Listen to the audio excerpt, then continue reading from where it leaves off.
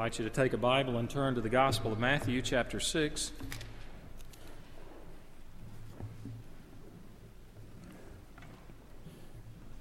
The Sermon on the Mount is what the sermon was called. That is the longest sermon we have that Jesus preached, recorded in the Bible. It covers Matthew chapters 5, 6, and 7. In that sermon, he is describing what a true relationship with God looks like, what it means to have real faith in Him, what it means to be His child, to be a true believer. And throughout that sermon, he's contrasting false religion, which is all external, that just focuses on the actions, and he's dealing with the heart. And in the middle of chapter 6, he begins to talk about things we can set our hearts upon, where we can lay up treasure in this life. Follow along with me as I read beginning in verse 19 of Matthew chapter 6. Hear God's word. Do not store up for yourselves treasures on earth, where moth and rust destroy, and where thieves break in and steal. But store up for yourselves treasures in heaven, where moth and rust do not destroy, and where thieves do not break in and steal. For where your treasure is, there your heart will be also. The eye is the lamp of the body. If your eyes are good, your whole body will be full of light. But if your eyes are bad, your whole body will be full of darkness. If then the light within you is darkness, how great is that darkness? No one can serve two masters. Either he will hate the one and love the other, or he will be devoted to the one and despise the other. You cannot serve both God and money. So ends the reading of God's word. Let's bow for prayer one more time. Our Father, in this area of what we set our hearts upon, we need great help. You've told us that we do not live by bread alone, but by every word that proceeds from your mouth. So we ask for nourishment for our hungry souls. We pray that you might awaken our hearts if we are spiritually dead, that you might use this, your word, to mold us to be more like Christ. In His name we pray. Amen. We talk a lot about discipleship here at First Presbyterian Church. And though it's not the only one, we believe that one of the marks of a disciple is this person is experiencing life transformation. Perhaps in how we handle material things is the most transforming area of all for a true believer. In Luke chapter 3, John the Baptist is preaching to large crowds of people, and he is asked by three different groups of people what they should do to demonstrate fruits of their repentance. And he gives three answers in Luke chapter 3. First, he says everyone should share clothes and food with the poor. Then he says tax collectors should not pocket extra money. And he also says that soldiers should be content with their wages and not extort money from people. Now, each of these three answers relates to money and possessions, but no one had asked John about money and possessions. They had asked what they should do to demonstrate spiritual transformation, repentance in their lives. And John the Baptist, knew that how we handle money and possessions is central to our spiritual lives. So here we are in the Sermon on the Mount. As I mentioned, this long sermon that Jesus preached to a large multitude of people. They had gathered on the side of a hill, and that's why it's called the Sermon on the Mount. He's describing a true Christian, a true believer, a true lover of God. And now halfway through the sermon, he says something so radical, so outrageous, what would appear on the surface to be so ridiculous, it would almost seem as people would have laughed out loud when he said it. Because when he says, do not store up for yourselves treasures on earth, to an unbeliever, the response would be, what? Where else is there to store them? If not here and now, then when and where? And he gives a twofold response, almost anticipating the questions. First is the negative. Do not store up. We must beware of applying this strictly to money.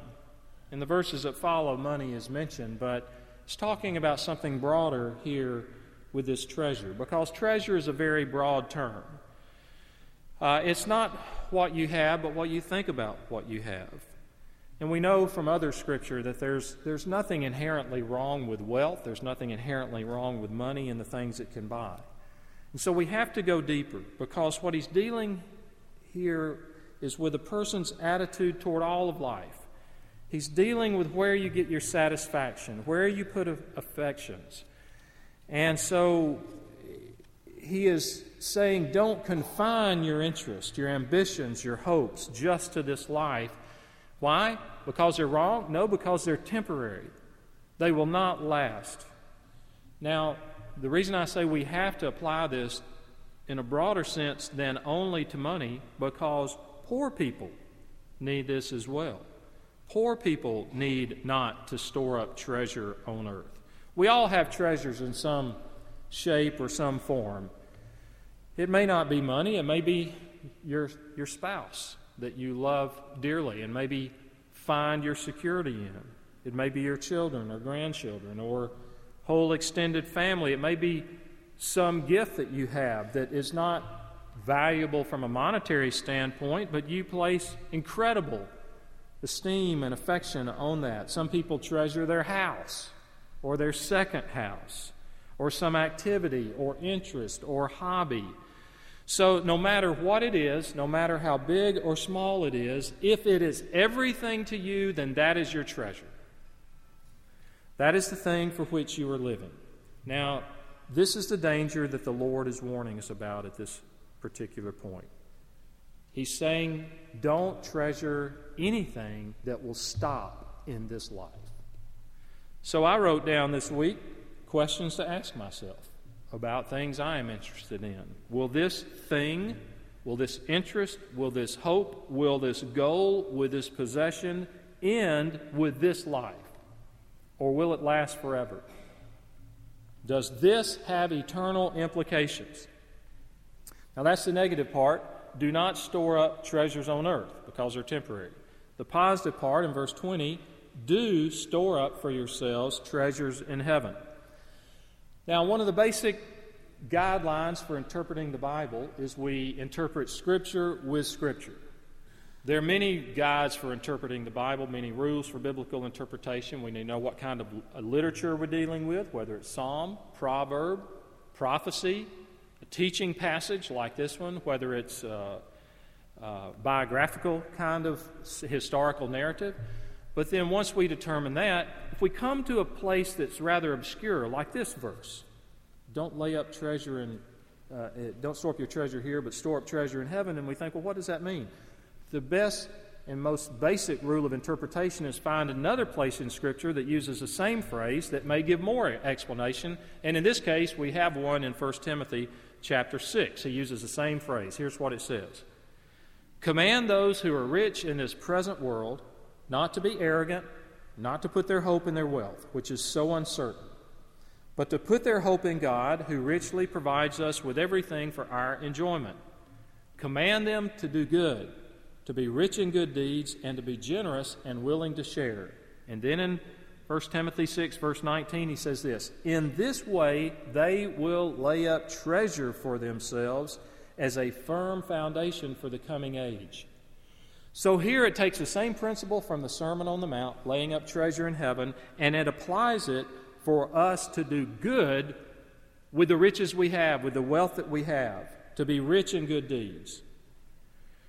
Christ also acknowledges that when he refers to people that he will compliment and esteem by saying, inasmuch as you have done it unto the least of these, you did it unto me. In that sense, we store up riches as we do deeds of mercy and compassion to others, often that no one will even notice, but God notices. So how do we put this into practice? How in the world do we put this into practice? Well, we have to have a right view of life, and that begins with knowing God. So let me review for you how a person can know God. The Bible tells us there's a God who made everything that there is. He made you, and He made me. He made all people. He made us in His image. And created our first four parents, Adam and Eve. And they were not only physically alive like we are, but they were spiritually alive. They had a spiritual life where they literally walked and talked with God. But then something happened. They broke a commandment that God had given to him. They disobeyed God. And the Bible calls that sin. And the result of that sin was their spiritual death. Not physical death. They lived a long time after they sinned. But their spiritual death. They died spiritually. They suffered the consequences of their crime against God. But even in punishing them, there in the opening chapters of Genesis, he promised, even at that time, a Redeemer who would come later, who would pay for their sins. You and I are born where Adam and Eve ended up. We are born spiritually dead. We do not have that sixth sense, or whatever it was they had, that spiritual sense that they were originally created with. And so we have problems of sin and resulting death from that. We not only inherit that from them, we choose. We have all chosen to commit crimes against God. And he says the punishment or the wages, the payment for those sins is death. Now there's something inherent within most of us, if not all of us, to where we think, though, I'll just try and do good things. And if there is a God, I'll try and appease him by the good things, the right things that I do. If I just try hard enough, and even if I fail, God will see the intentions of my heart. He'll recognize my motives, and therefore I will do enough and I can achieve being right with him, and he will accept me. But the Bible says the truth is there's nothing that you and I can do to make ourselves acceptable to God. In fact, all the good deeds in the world, if we could total them up, would not be enough to take away the guilt from our sin and our problems of sin and death. Now that's the bad news. If I were to stop at that point, there's no hope for any of us. But thankfully, God is loving and he's merciful, and in his love, he sent a substitute, that Redeemer that he promised in the opening chapters of Genesis. He sent him to take the punishment for us, Jesus. He sent him, he became a man. No other substitute would do. He lived a perfect life. He never disobeyed God. He loved God with his heart, soul, mind, and strength. He said, always do those things that are pleasing to my Father. Then he allowed himself to be arrested and convicted and nailed to a Roman cross, not for his own sin, because he had no sin. He became a substitute for others, and when he was on that cross, God put all my sins on him, and he punished him in my place. He took the punishment and the penalty for my sins, and he made a full payment as he died on that cross. This was the great demonstration of God's love for us. The wages of sin is death. So Jesus died. He had to die. His body was taken down from the cross. It was placed in a borrowed tomb. Roman soldiers were put there not to keep him in, but to keep people out who would come and steal the body. 3 days later, he rose physically, bodily from the grave, and over a period of 40 years, he appeared to various crowds and groups of people. One time to more than 500 people, a larger crowd than this at one time. And before he ascended to heaven, he told his followers to go into all the world and to tell people about this gift of eternal life. So if you receive the gift of eternal life, you don't receive it by trying to work for it. You must believe that Jesus was God the Son, that he was perfect, that he died in your place, that he took the punishment your sin deserved, that you cannot make yourself right with God by your own works. And now you turn from going your own way and living for yourself, and you turn toward him, living for him. And at that point, God is a master of your life. And when that happens, and only when that happens, does this make sense. Because now, as a believer, I must see my life as that of a pilgrim. I am traveling through this life, but this is not my ultimate destination. I am headed toward a city, an everlasting city, and this life is temporary. That's what Hebrews 11 says. It mentions a lot of famous people of faith from the Old Testament. It said they walked as seeing him who is invisible. They said they were strangers and pilgrims on the earth. And so they were headed to a city whose builder and chief architect is God. Take, for example, Moses. He had unbelievable prospects in this world. In Pharaoh's family, wealthy, powerful, smart, intelligent, influential. And yet Hebrews said he had respect for the reward that would come, and he gave all of that up for a city yet unseen. Now, we have to start with that principle, because if you have a right view of yourself as a believer, as a pilgrim in this life, as a child of God, going ultimately to my Heavenly Father, then everything else falls into the right perspective. So we see ourselves then as stewards or trustees or managers, that we are not the permanent holders of these things that we have, these possessions, these goals, these abilities, these whatever resources God has placed within our hands. Maybe our intellect, it may be yourself, it may be your personality. To a non-believer, if you were like me, I thought I owned it all. But a Christian starts by saying, I am not the possessor of these things. I merely have them on lease. They are loaned to me. They do not belong to me. I cannot take them with me. I cannot take my gifts and abilities with me. I am but a custodian of these things for a short time. And so the question we have to face each day is, how can I use these things for the glory of God? Because it is God that I will meet. I will face Him one day, and I will give an account for the things with which He has blessed me.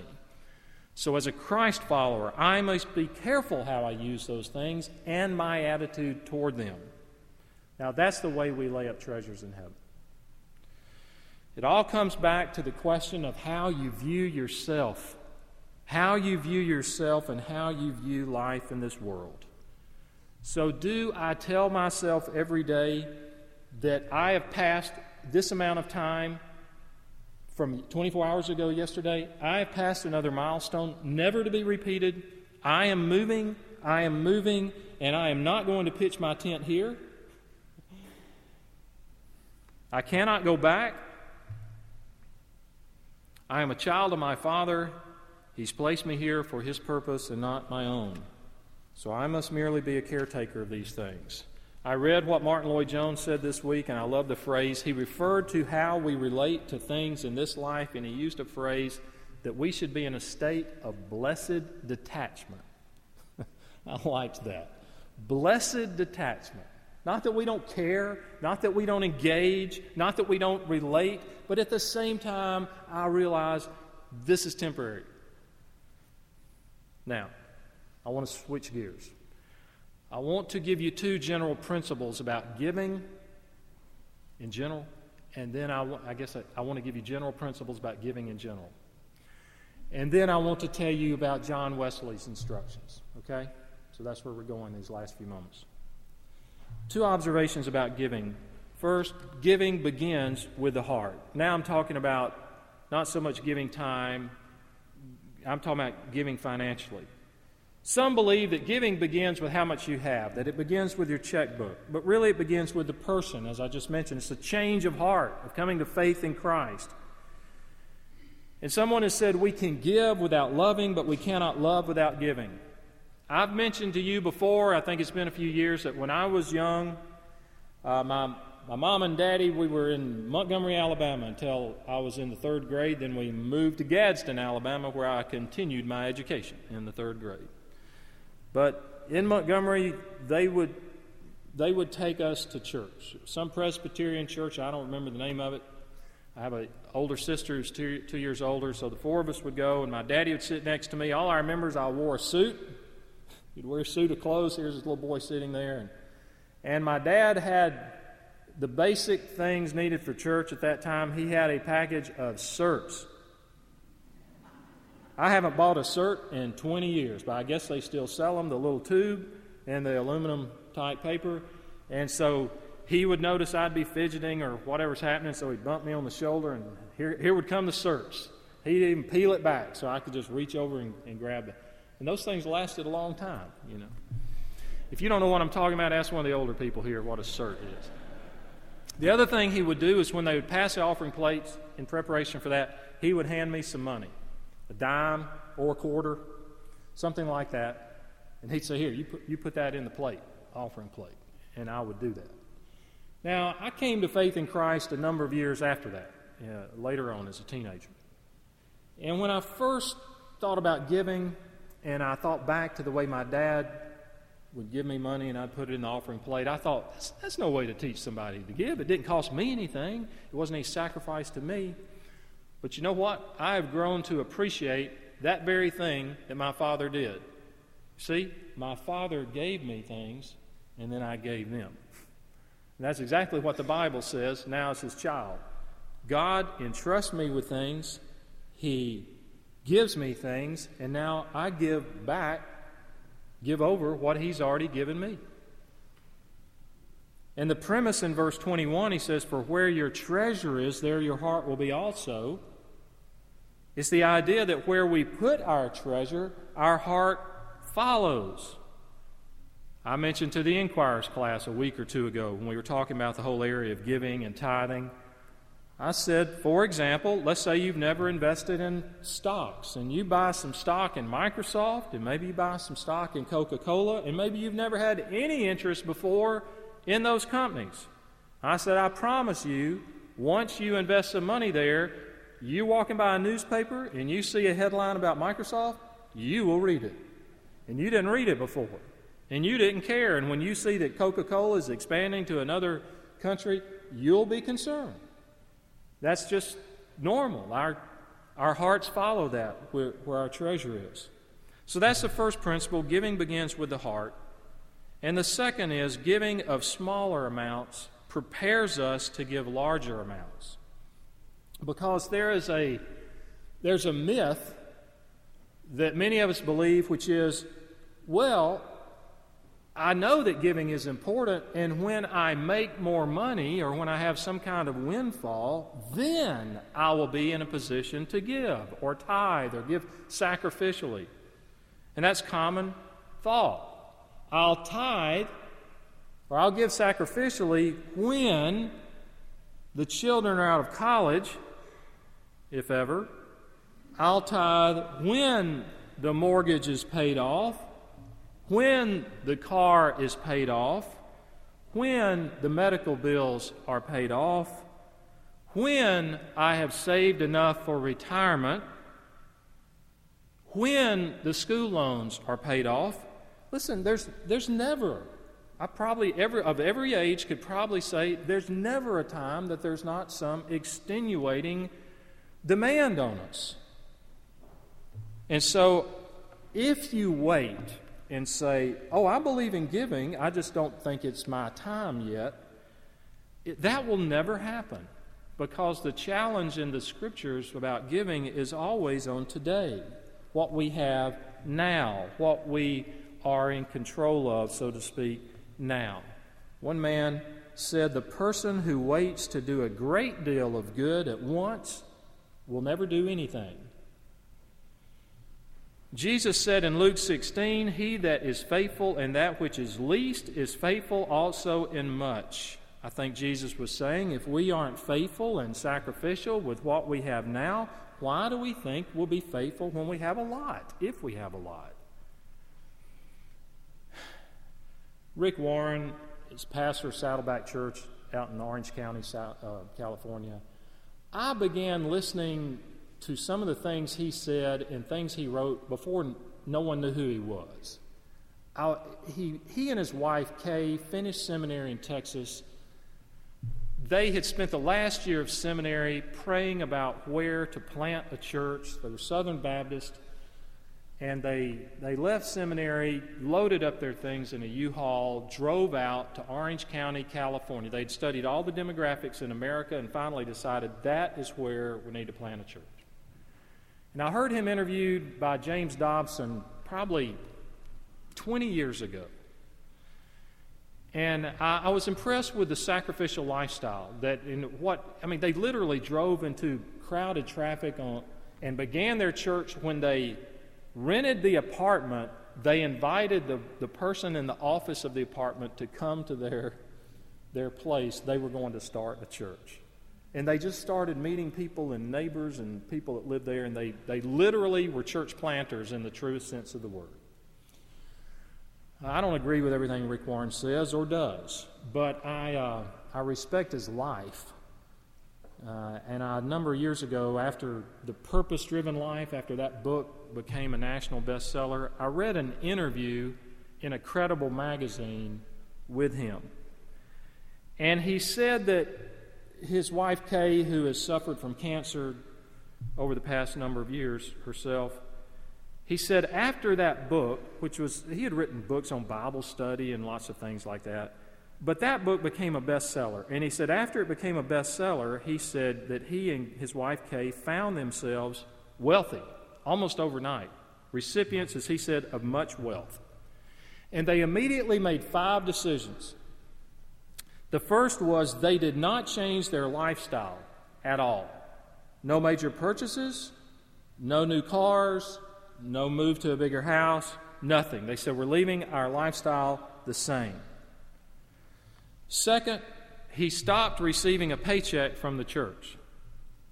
Now, don't get carried away with this, folks, as I read this to you, but he stopped receiving a paycheck from the church that he had planted 25 years before. And he repaid 25 years of his salary to Saddleback Church. And they created 3 charitable foundations. And he and his family began to what he called reverse tithe. In other words, rather than living off 90% and tithe and giving 10%, they lived off 10% and gave away 90%. And either he or his wife in the interview, I can't remember which, said, God prospers me not to raise my standard of living, but to raise my standard of giving. Now, it's my contention that if a person waited to be sacrificial in their giving until they were in a position with a lot of money, it probably won't ever happen. They learned those disciplines when they did not have much, and then it carried over. Some of you here, some of you young people, you don't believe me right now, but some of you are going to be managers of lots of wealth in the future. And you don't even see it coming. And I would urge you now, even if you're a college student or high school student, learn to give sacrificially. And I know it's complicated. It was complicated for me. It was complicated for others when I was mainly living off my parents' income. But I learned to tithe even with that, not in rebellion against them. They knew what I was doing. But then, when God prospers you more, you'll have already learned the disciplines so that you can handle much more money that way rather than waiting until that time. So my observations about that is people who are very wealthy and generous usually reach those convictions before they had wealth, and they were generous when they had far less. Okay? I've got about 3 minutes, so let me tell you now about John Wesley. We all know, I assume, who John Wesley was. He lived, it's easy to remember, almost the entire 1700s. He was born in 1703. He died in 1791. So you think it's the 1700s, John Wesley, along with many others. We look back at him as a founder of the Methodist Church, the Methodist denomination, but his influence then and now was really through the entire Christian church, at least in the English-speaking world.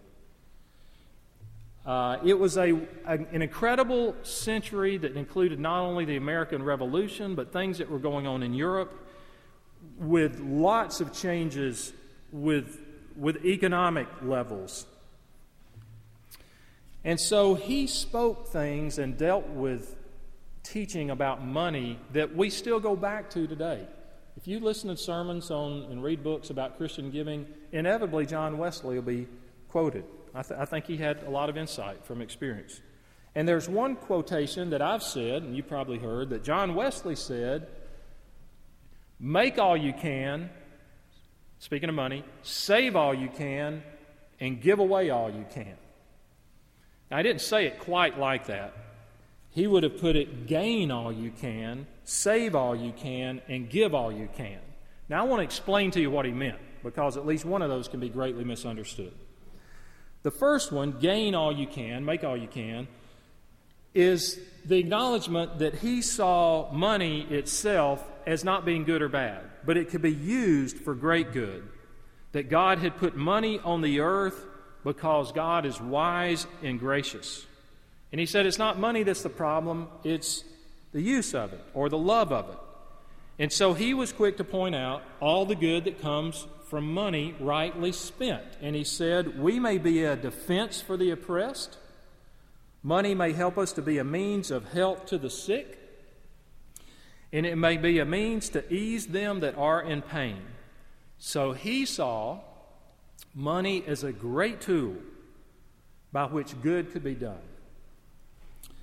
And he didn't think Christians should take on a monastic lifestyle.